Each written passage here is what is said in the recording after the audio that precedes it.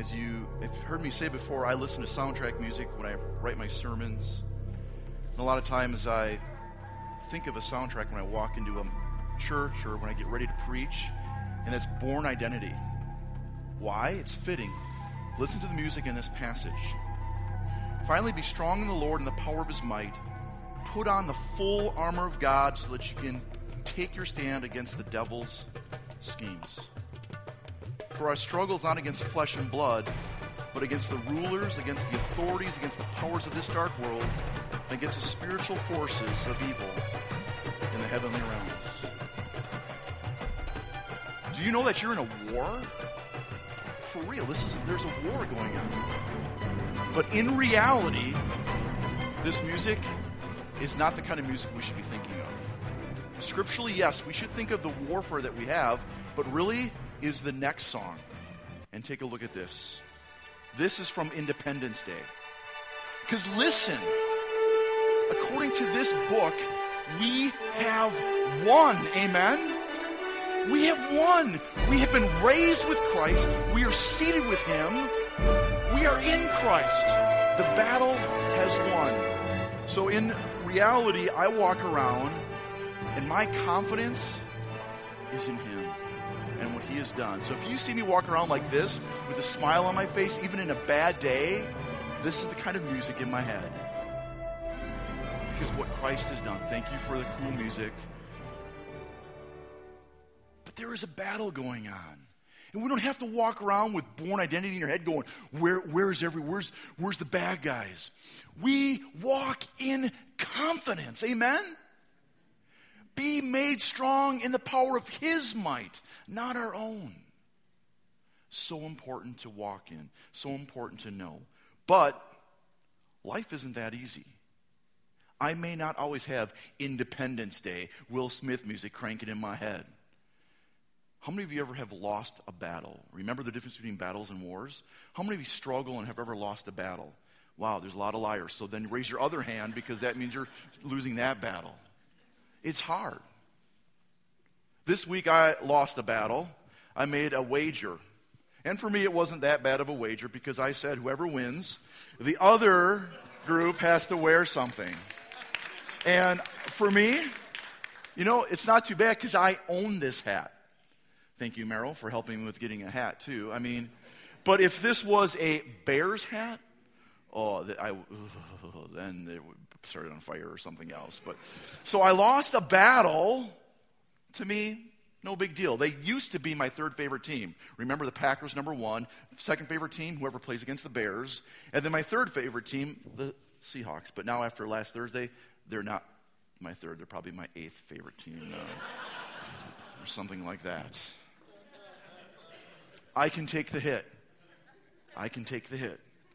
Because it's just a game. It's just football. In real life, when I lose battles, it's hard.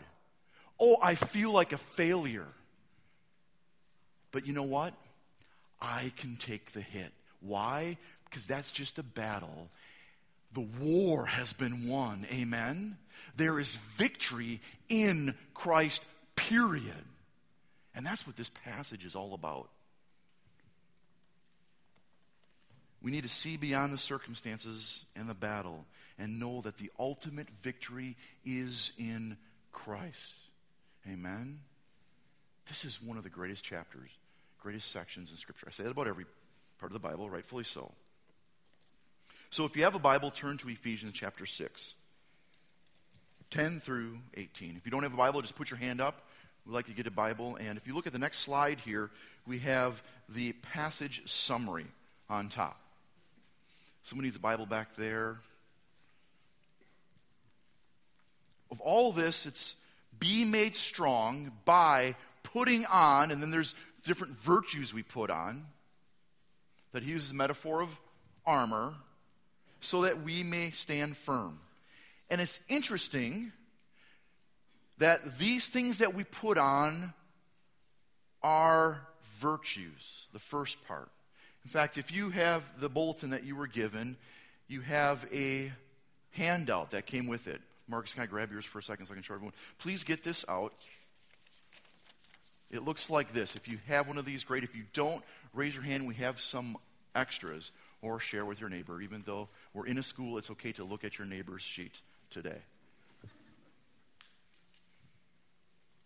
In fact, could you move to the next slide for me? And I think I have it up here. Yes. Now, what's interesting about this passage, and this is a sentence diagram.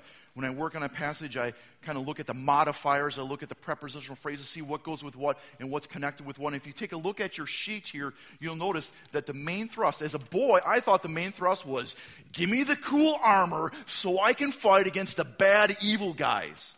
That's what I thought the passage was about. That's why I love this one. It was cool. I get my little slingshot out and do some cool things and think of Ephesians 6. When really, he exhorts us, be made strong. Take a look at your sentence diagram here, the handout. Be made strong, and the means is putting on. The purpose so that, the reason there's an enemy, so that we can stand, and the goal, stand firm. Stand firm how? By putting on these things.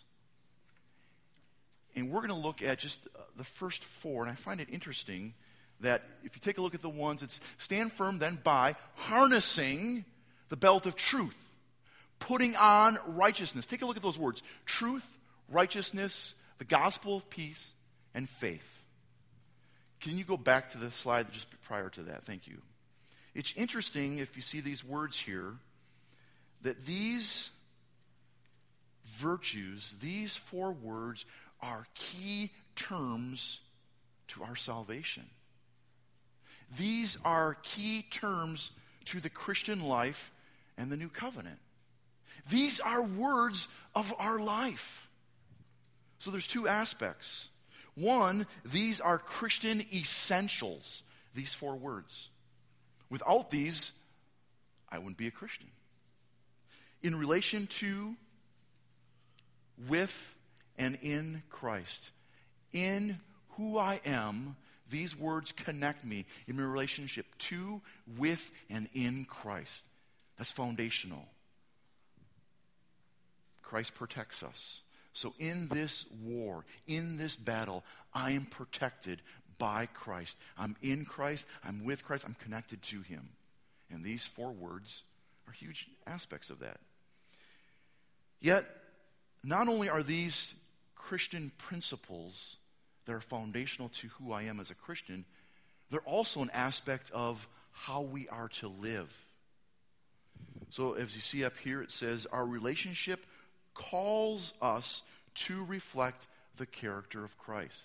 Not only do these words are connected with who I am as a Christian, they're also words that, because of my relationship with him, I'm called to reflect these words. And that's what this passage is about. These are all gifts from the Lord, but mainly these first four are virtues. They're qualities of character that we exercise.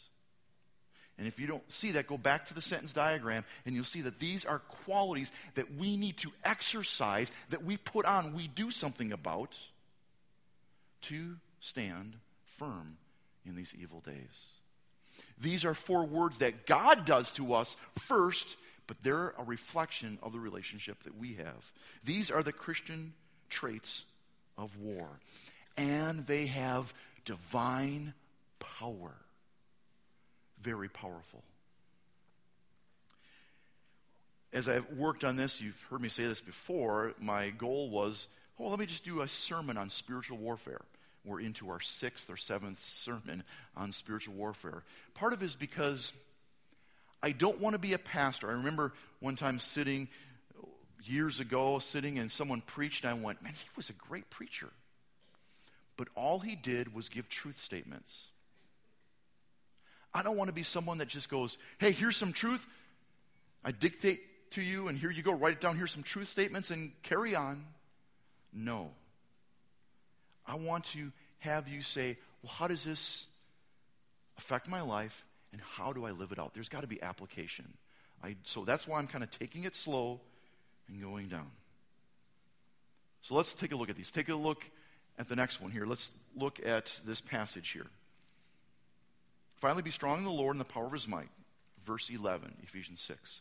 Put on the full armor of God so that you can take your stand against the devil's schemes. For our struggle is not against flesh and blood, but against the rulers, the authorities, against the powers of this dark world, and against the spiritual forces of evil in the heavenly realms. Therefore, put on the full armor of God, he says this again, so that, again, that when the day of evil comes, you may be able to stand your ground. And after you have done everything to stand. Now we're on verse 14. Stand firm then by, says this, stand firm then with the belt of truth buckled around your waist. What is he saying here? Got it on the top here. Stand firm by buckle or harnessing on, putting on truth. How do we stand firm? We harness this onto our life. You know what's great? This is how the Messiah dresses for war. This passage, again, when we see this passage as a little boy on the flannel graph, the little church I went to, they had the Roman soldier, all this stuff. This passage is all about how the Messiah and how the Lord fought for his people in the Old Testament. Isaiah 11, verse 5. Righteousness will be his belt, and faithfulness, truth, the sash around his waist. This is how the Messiah dresses. This is great. Put on the armor of God. It's his armor that we put on. So the first one is truth. When I think about this, what does this weapon counter?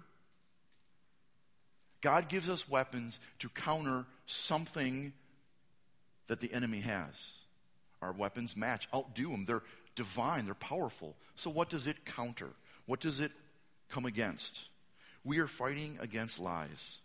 For Satan is the father of lies. He is all about deception. The devil loves to bring deception about who God is and to God's people. And one of his great deceptions to us is, you're not free. You have to work this off. Oh, this salvation that you had by grace also has some stuff that you have to do. You better be religious. You better look nice and sharp and clean and comb your hair right. And legalism can so easily slip into the church where the devil is like, oh, Jesus is the only way, but you should also do this. Our weapon as a Christian essential is that truth is a reality. And that comes against the world's ideology. In fact, it's common today, if you go to any secular campus, the world will state the only truth is that there is no truth. Isn't that ridiculous? The only truth is there is no absolute truth. We live in that day. Oh, I have discussions with people all the time. Well, you can believe what you want. There really isn't. What's true for you is true, great. But what's true for me is fine. I believe that I take this car battery, take a drill, put a hole in it, and I drink it. It won't hurt me at all because to me, I firmly believe that it's Mountain Dew. That person not only is an idiot and will hurt himself, but is deceived. I'm so grateful that as a weapon, the Christian essential is there is truth. And we stand firm on the Word of God. Amen?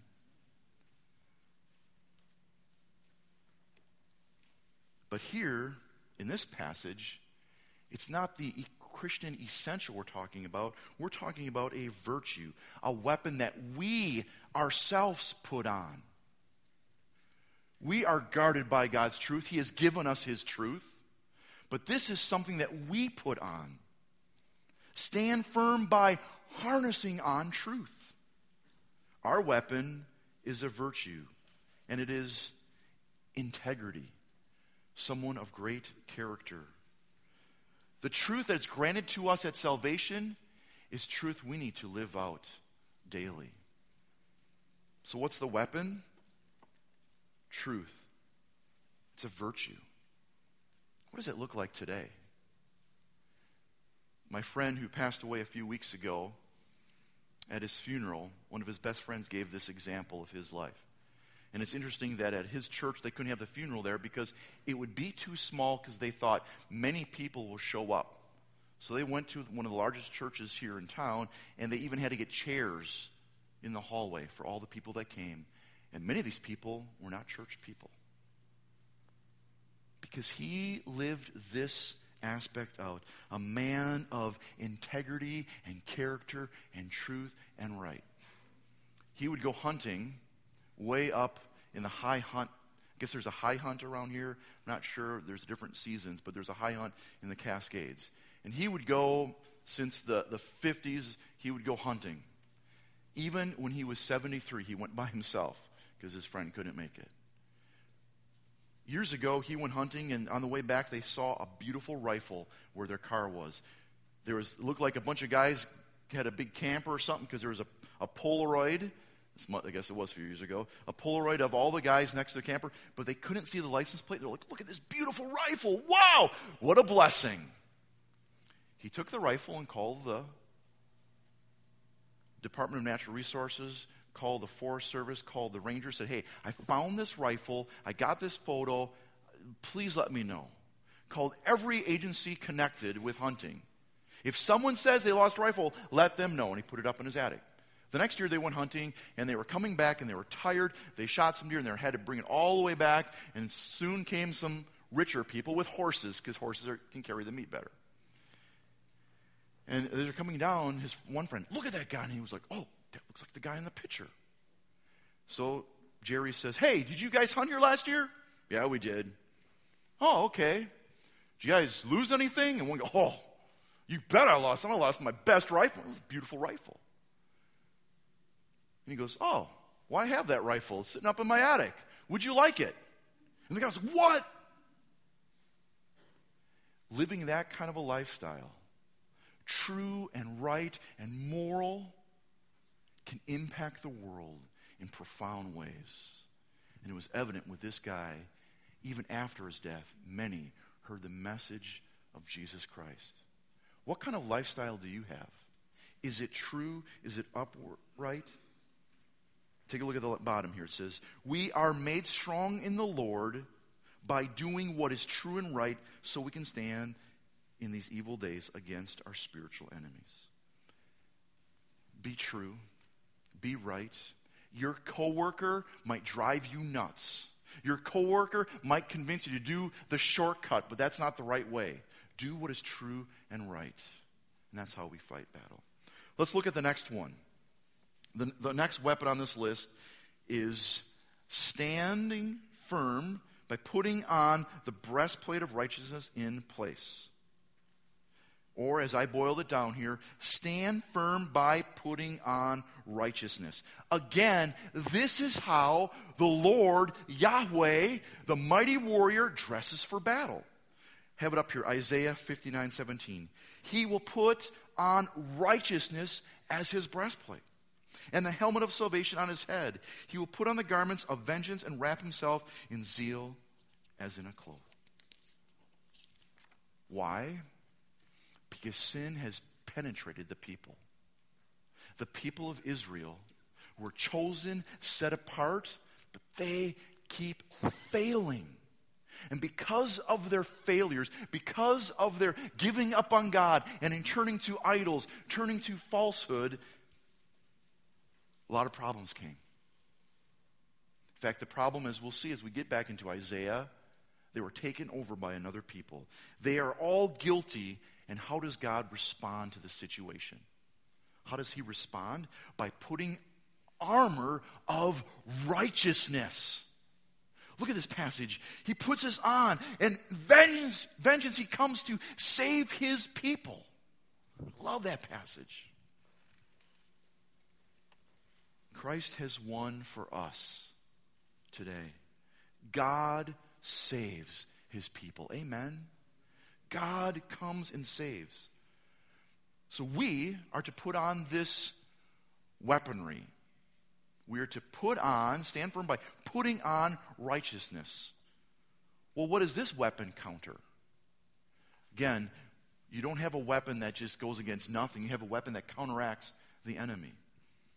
We fight against, which is the opposite of righteousness, wickedness. And you can look through Scripture and find so many aspects of the enemy and wickedness and how cunning he is and how wicked he is. There are many verses that describe Satan's actions. One is found in Revelation 12. So turn here, and I want you to stay in this little section here. Revelation 12. Revelation 12, I'm going to start with verse 9 here. The great dragon was hurled down, that ancient serpent called the devil, Satan, who leads the whole world astray.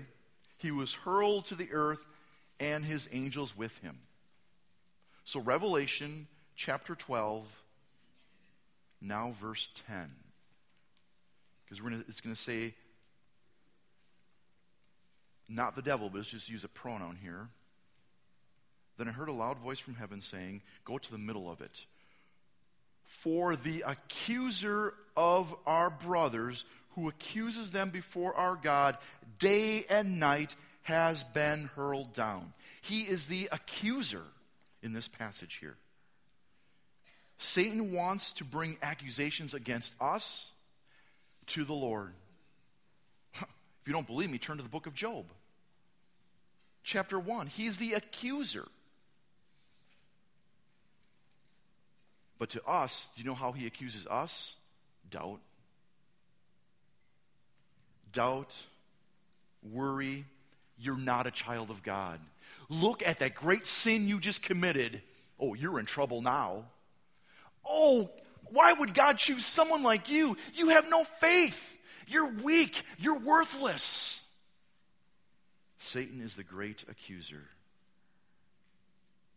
You're not a child of God. God will not protect you. See that sickness you have? God must be against you. Oh. You have no real status before him. In fact, you need to start looking better as a Christian. You need to start doing these things to make yourself look right. And then we jump into legalism again. To fight against the wickedness of the devil, our weapon is righteousness. See, Satan accuses. He's great at that. But God approves. I love this verse because I love Romans 8. Romans 8:33 says this. Who will bring any charge against those whom God has chosen? No one. Satan is not an accuser. He tries, but he can't not.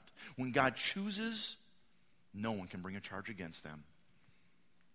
So as a Christian essential, take a look at the next one. As a Christian essential, this is important. There is a righteousness of God, a right standing before him. I am covered, I am clothed in his righteousness. As a Christian essential, I have this. You have this if you're a child of God. We are clothed in his righteousness. Take a look at 2 Corinthians 5:21. God made him who had no sin to be sin for us, so that in him we might become the righteousness of God.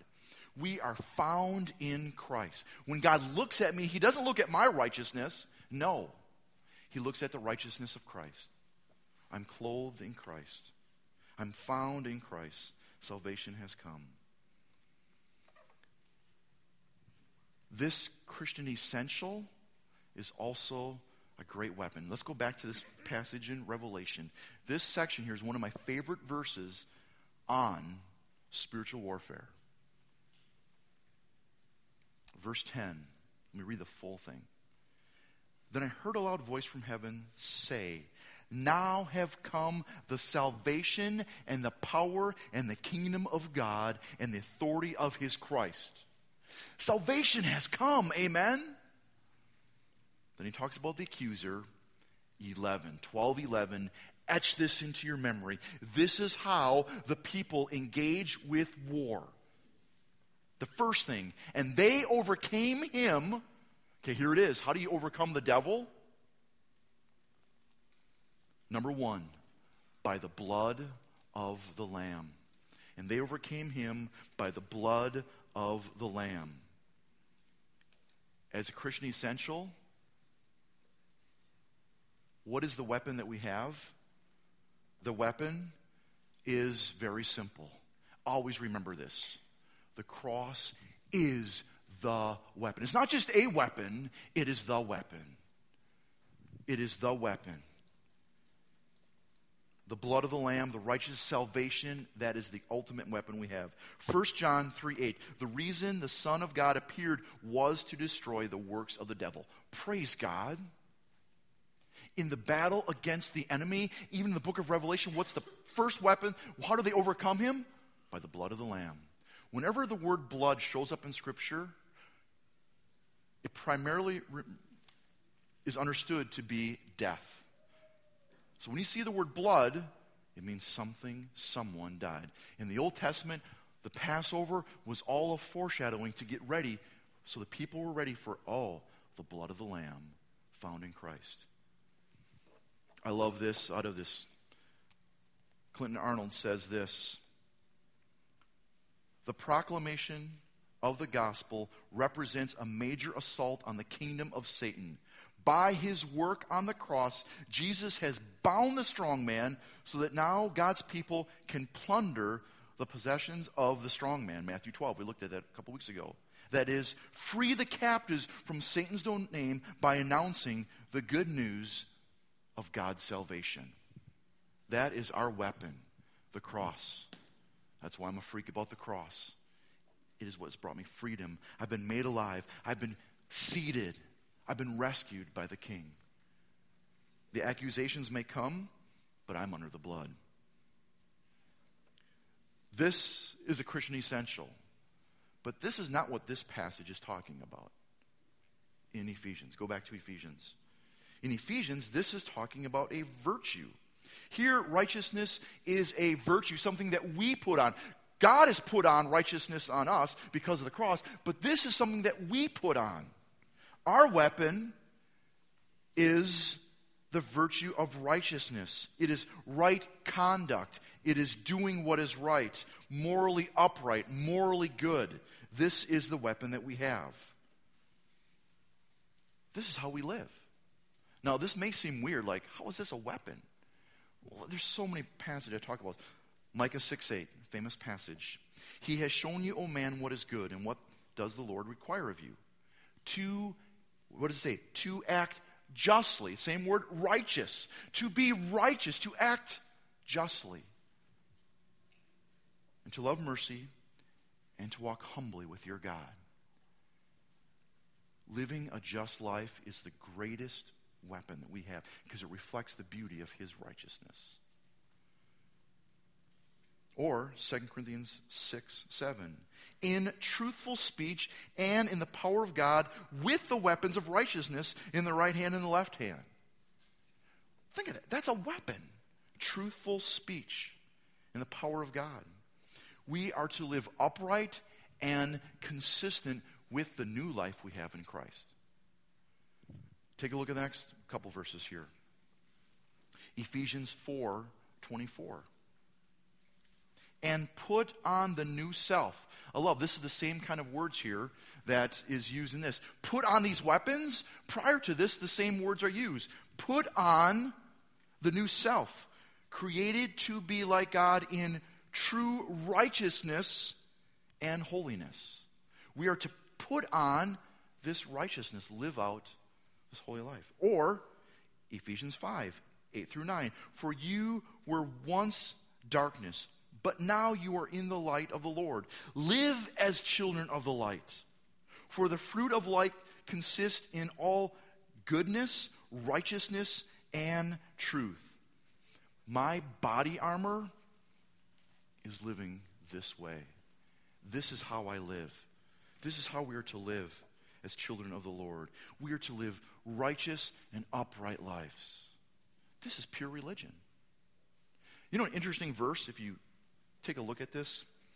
James, if you can find the book quickly, James chapter 1, the last verse. This is one that I remember when I was in seminary studying doctrine, studying great theological concepts of God and his holiness, his might, and all the different aspects of theology. And I got so caught up in theology going, this is how I'm going to live my whole life, just thinking theological terms. and living in an ivory tower. And I remember coming to this verse going, whoa. James chapter 1, 27. Listen to this. Religion that our God, our Father, accepts as pure and faultless is this. This is what God accepts as pure religion. You ready for this? Great doctrinal standings in your statement of faith of your church should be just spot on, reflecting all aspects of the holy counsel of God. It doesn't say that.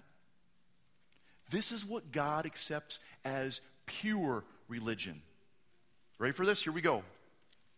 To look after orphans and widows in their distress, and to keep oneself from being polluted by the world. Wow. What kind of life do you live? Do you have this aspect of living righteously, your upright life? I'm trying to institute that to my kids as much as I can. In fact, this gentleman who passed away, his wife is just busy. She's cleaning out the house, trying to sell the house. So I said, you know what, I'll come and help out. In fact, I thought, I'm going to get my daughter involved in this. Not so she can get busy, because I find it interesting that my kids enjoy cleaning other people's houses more than they like cleaning our house, but all you parents know how that works. But this is pure religion, caring for those in need, orphans, widows, and don't get polluted by the world. Live righteously. Live in a manner that you walk in purity. Because if you do not walk in purity, if you do not walk righteously, you are open for the attack of the enemy. I have a friend who went through a divorce. And he's like, why is this all happening to me? Why is all this chaos? My kids now hate me, all these struggles. And I just go, dude, think of your life in pornography. Think of your life the way your eyes were. Think of your attitude. You stepped away from pure living. You stepped away from righteousness, man, living this out. No wonder the enemy came and has done all he can to destroy you. This is a weapon. We are made strong in the Lord by living righteously, so we can stand in these evil days against our spiritual enemies. Live righteously. Now the third weapon on our list. Take a look at the next one here. Stand firm by preparing with the gospel of peace. Fitting your feet with the readiness of the gospel of peace. Once again, we have a reference to Isaiah. Here it's Isaiah 52:7. How beautiful on the mountains are the feet of those who bring good news, who proclaim peace, who bring good tidings of salvation, who say to Zion, our God reigns. What does this weapon counter? What does it come against?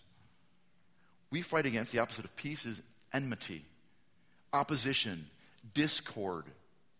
What's the opposite of peace? All these things that the enemy is about. I find it that this is almost an oxymoron to me when I read this. A weapon of peace? Oh, that doesn't make sense. How can peace be a weapon? That's like saying good grief. Can grief be good? In Christ with the school of suffering, there can be good grief. I'll take the larger half of that cake. Well, if it's a half a cake, that doesn't make sense. How can peace be a weapon? Our weapon as a Christian essential is the peace that Christ brought. Amen? This is an essential. So go to Ephesians chapter 2. Look, this is great. Ephesians chapter 2, let's start with verse 14.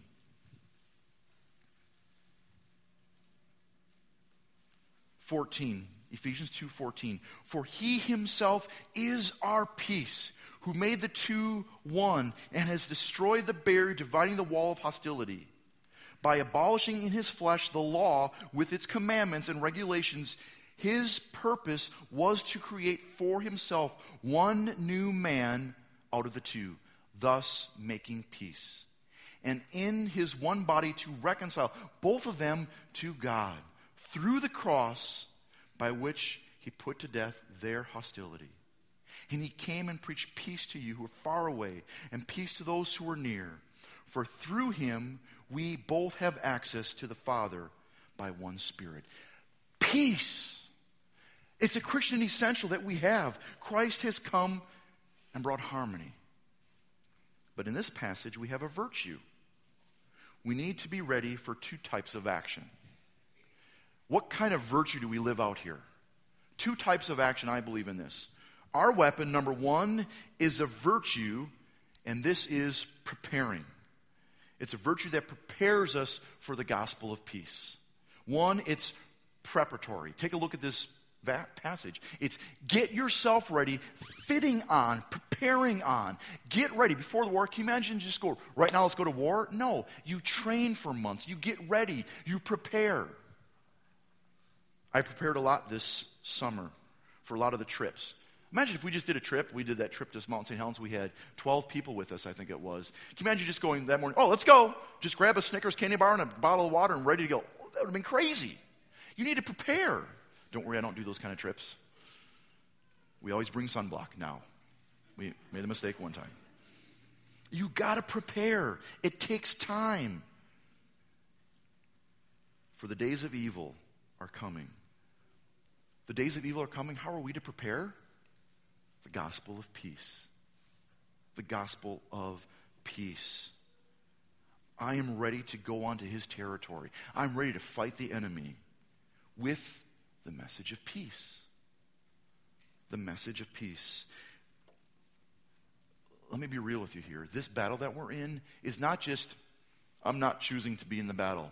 I don't feel called to that battle. I think you haven't heard the call. We're all called to be in this battle. So it's not, I'm just going to stay at home and take it easy. I'm not ready. You know what? In fact, I want to play it safe in this war. I want to take it easy. No, that's not how we do this. Safety is found in this battle. Wherever the degree of danger is, greater is his degree of safety. Amen? There is danger. And in this war that we go as an agent of peace. Everywhere I go, when I think of talking with people, sharing the gospel, I think the cross is all that it is. Thank you, Lord. And I go in peace. In fact, last week when I stepped out there, I realized I was an outsider. Number one, I was taller than all of them. I was like, I'll show you basketball. Yeah, right. Number one, I'm a different color. Number two, I say out and about in a boat, and they don't say it like that around here. I pronounce Oregon the way it's spelled, not the way you guys kind of mess it up. But I'm different. I'm all dressed up like this preppy guy, and they're out there sweating. But I go as an agent of peace. And I walk in that. I prepare myself to bring peace. The footing helps sustain the ground and maintain your stand. I stand firm in peace. So what happens if in Kitsap County this next week, let's say some police officers shoot someone, and what happened in St. Louis happens here? Chaos happens, destruction, everything's going crazy, and you're like, I knew this would happen. What are we to do? We're to be prepared in peace. And I tell you what, church, if something like that happens, we are going to gather together and we're going to walk the streets and show the peace of Christ that breaks down barriers. Amen? This is how we prepare. We have the gospel of peace. Number two, first is we prepare. I think that's on the next slide here. We prepare. And the other part is our weapon is a virtue that is the proclamation of the gospel of peace. This gospel is the gospel message. Not a different gospel, but the good news that my life has been freed and the enemy is defeated. In fact, when I deal with spiritual warfare, as you've heard many stories, and I've got more that I don't need to share, because I'm not here to give Satan any glory, but whenever someone calls us and says, listen, there's some demons here, we got something going on, we got some serious issues, we need help, help us. You know what? I walk in the gospel of peace, and I walk in there knowing I've been freed, and Satan, you have been defeated. Really, this war is going to be simple.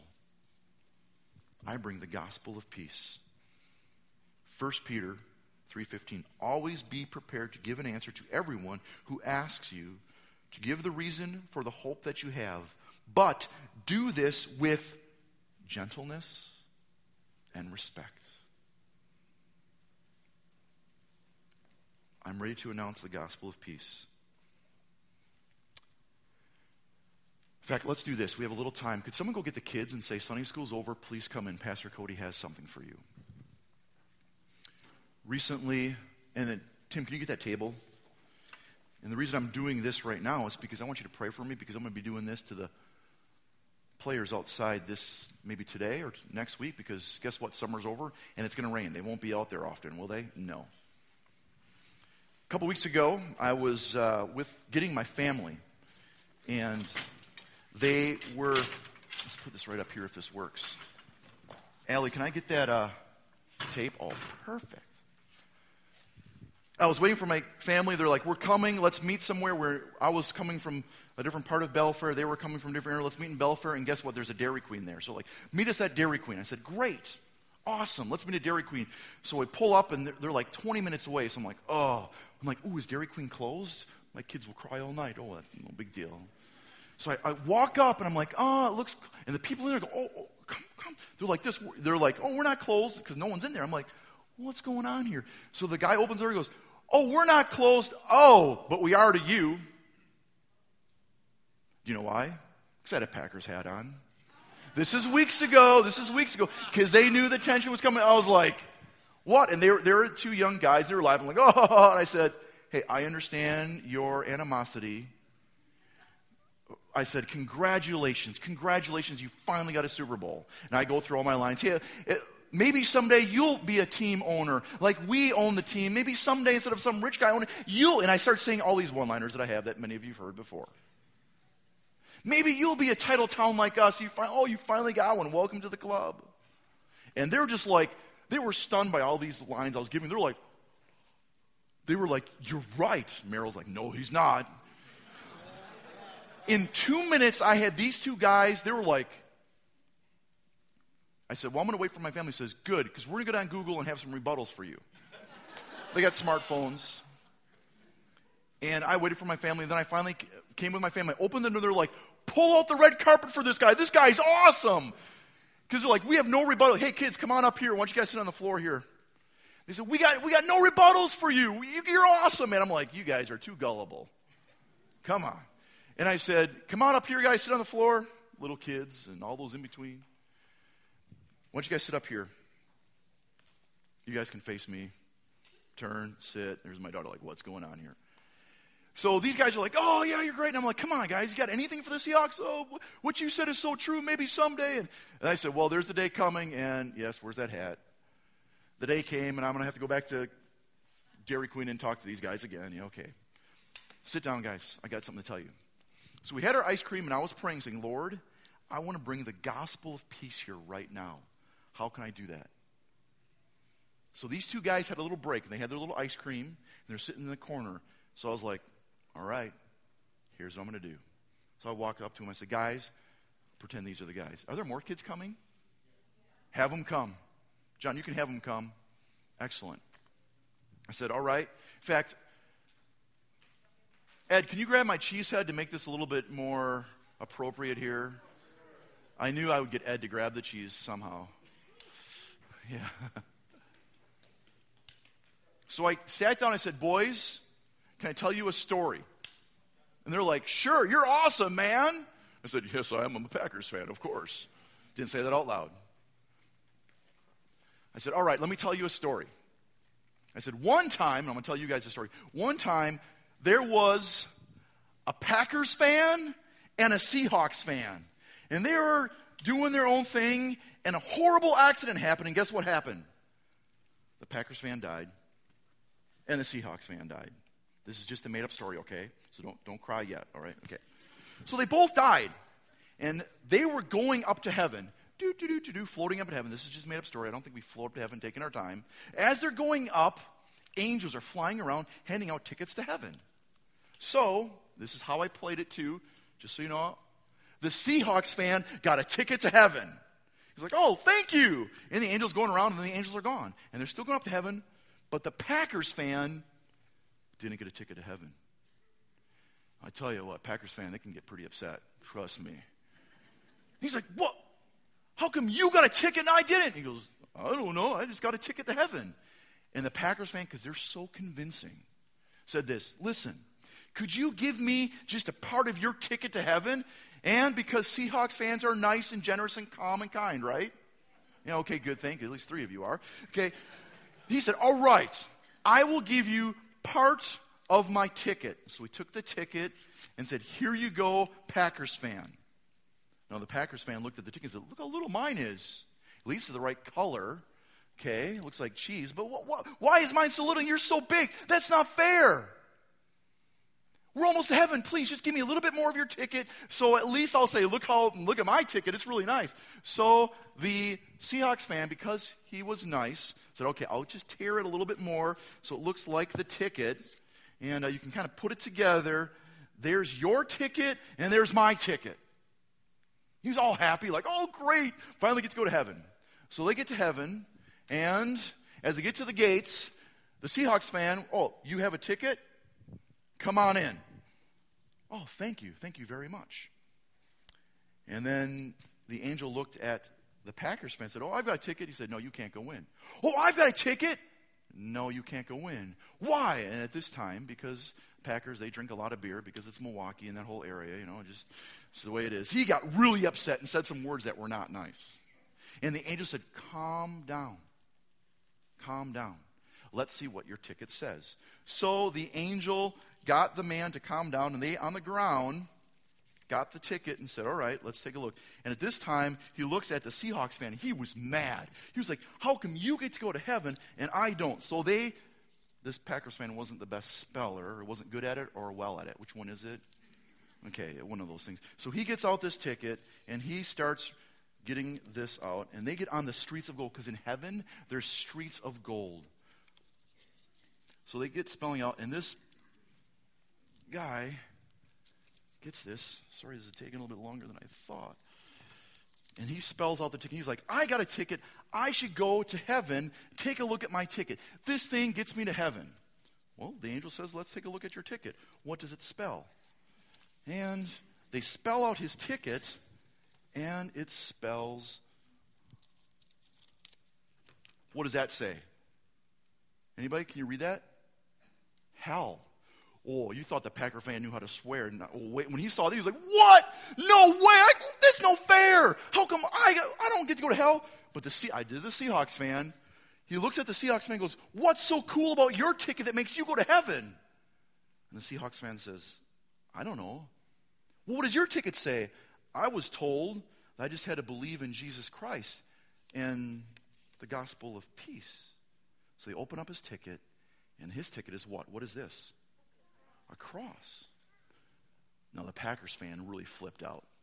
He was like, what is so big about the cross that makes you go to heaven that I don't? So the Seahawks fan, in his gentle, kind, calm way, right, said, well, let me tell you the story of the cross. You see, when Jesus was crucified, at the same time that he was crucified, there were also 2 others crucified. There were 2 thieves next to him. And when he was crucified, they took dice and gambled for his clothing. They threw dice and gambled for his clothing. They put a sign above his head that said, this is Jesus, King of the Jews. And they also had a spear to spear him in his side when the time would come. But when he was crucified, there was 2 others. Now, one of the thieves, who was really, really bad, he was a horrible criminal. This guy said to Jesus, if you're really God, save us. Save yourself. Show yourself that you are this mighty God and save us all. Let's do it. He was mocking God, just like the rest of the crowd was. But this thief, he did not mock God. He looked at him and said, what are you saying? Don't you know who this is? This is truly the Son of God. So this thief said, remember me when you get to heaven. And Jesus turned and said, first help old ladies across the street, go to church, pay a lot of money to the church, be really nice. No, it's not our good works that get us to heaven. It's belief in him and trust in him. And this man trusted Christ. So the question is, which ticket do you hold? The one that you trust Christ, or the one when you don't, it leads you somewhere else? So my encouragement to you is believe in Christ because he brings peace. Amen? Amen. Church, we have a message, a gospel of peace. It is the great weapon in a day of disunity, in a day when the church is being torn apart, and many avenues of the church are being fought against, to take apart what Christ has done. He came to bring peace. Would you live in that kind of a weapon? And would you trust the cross? Let's pray.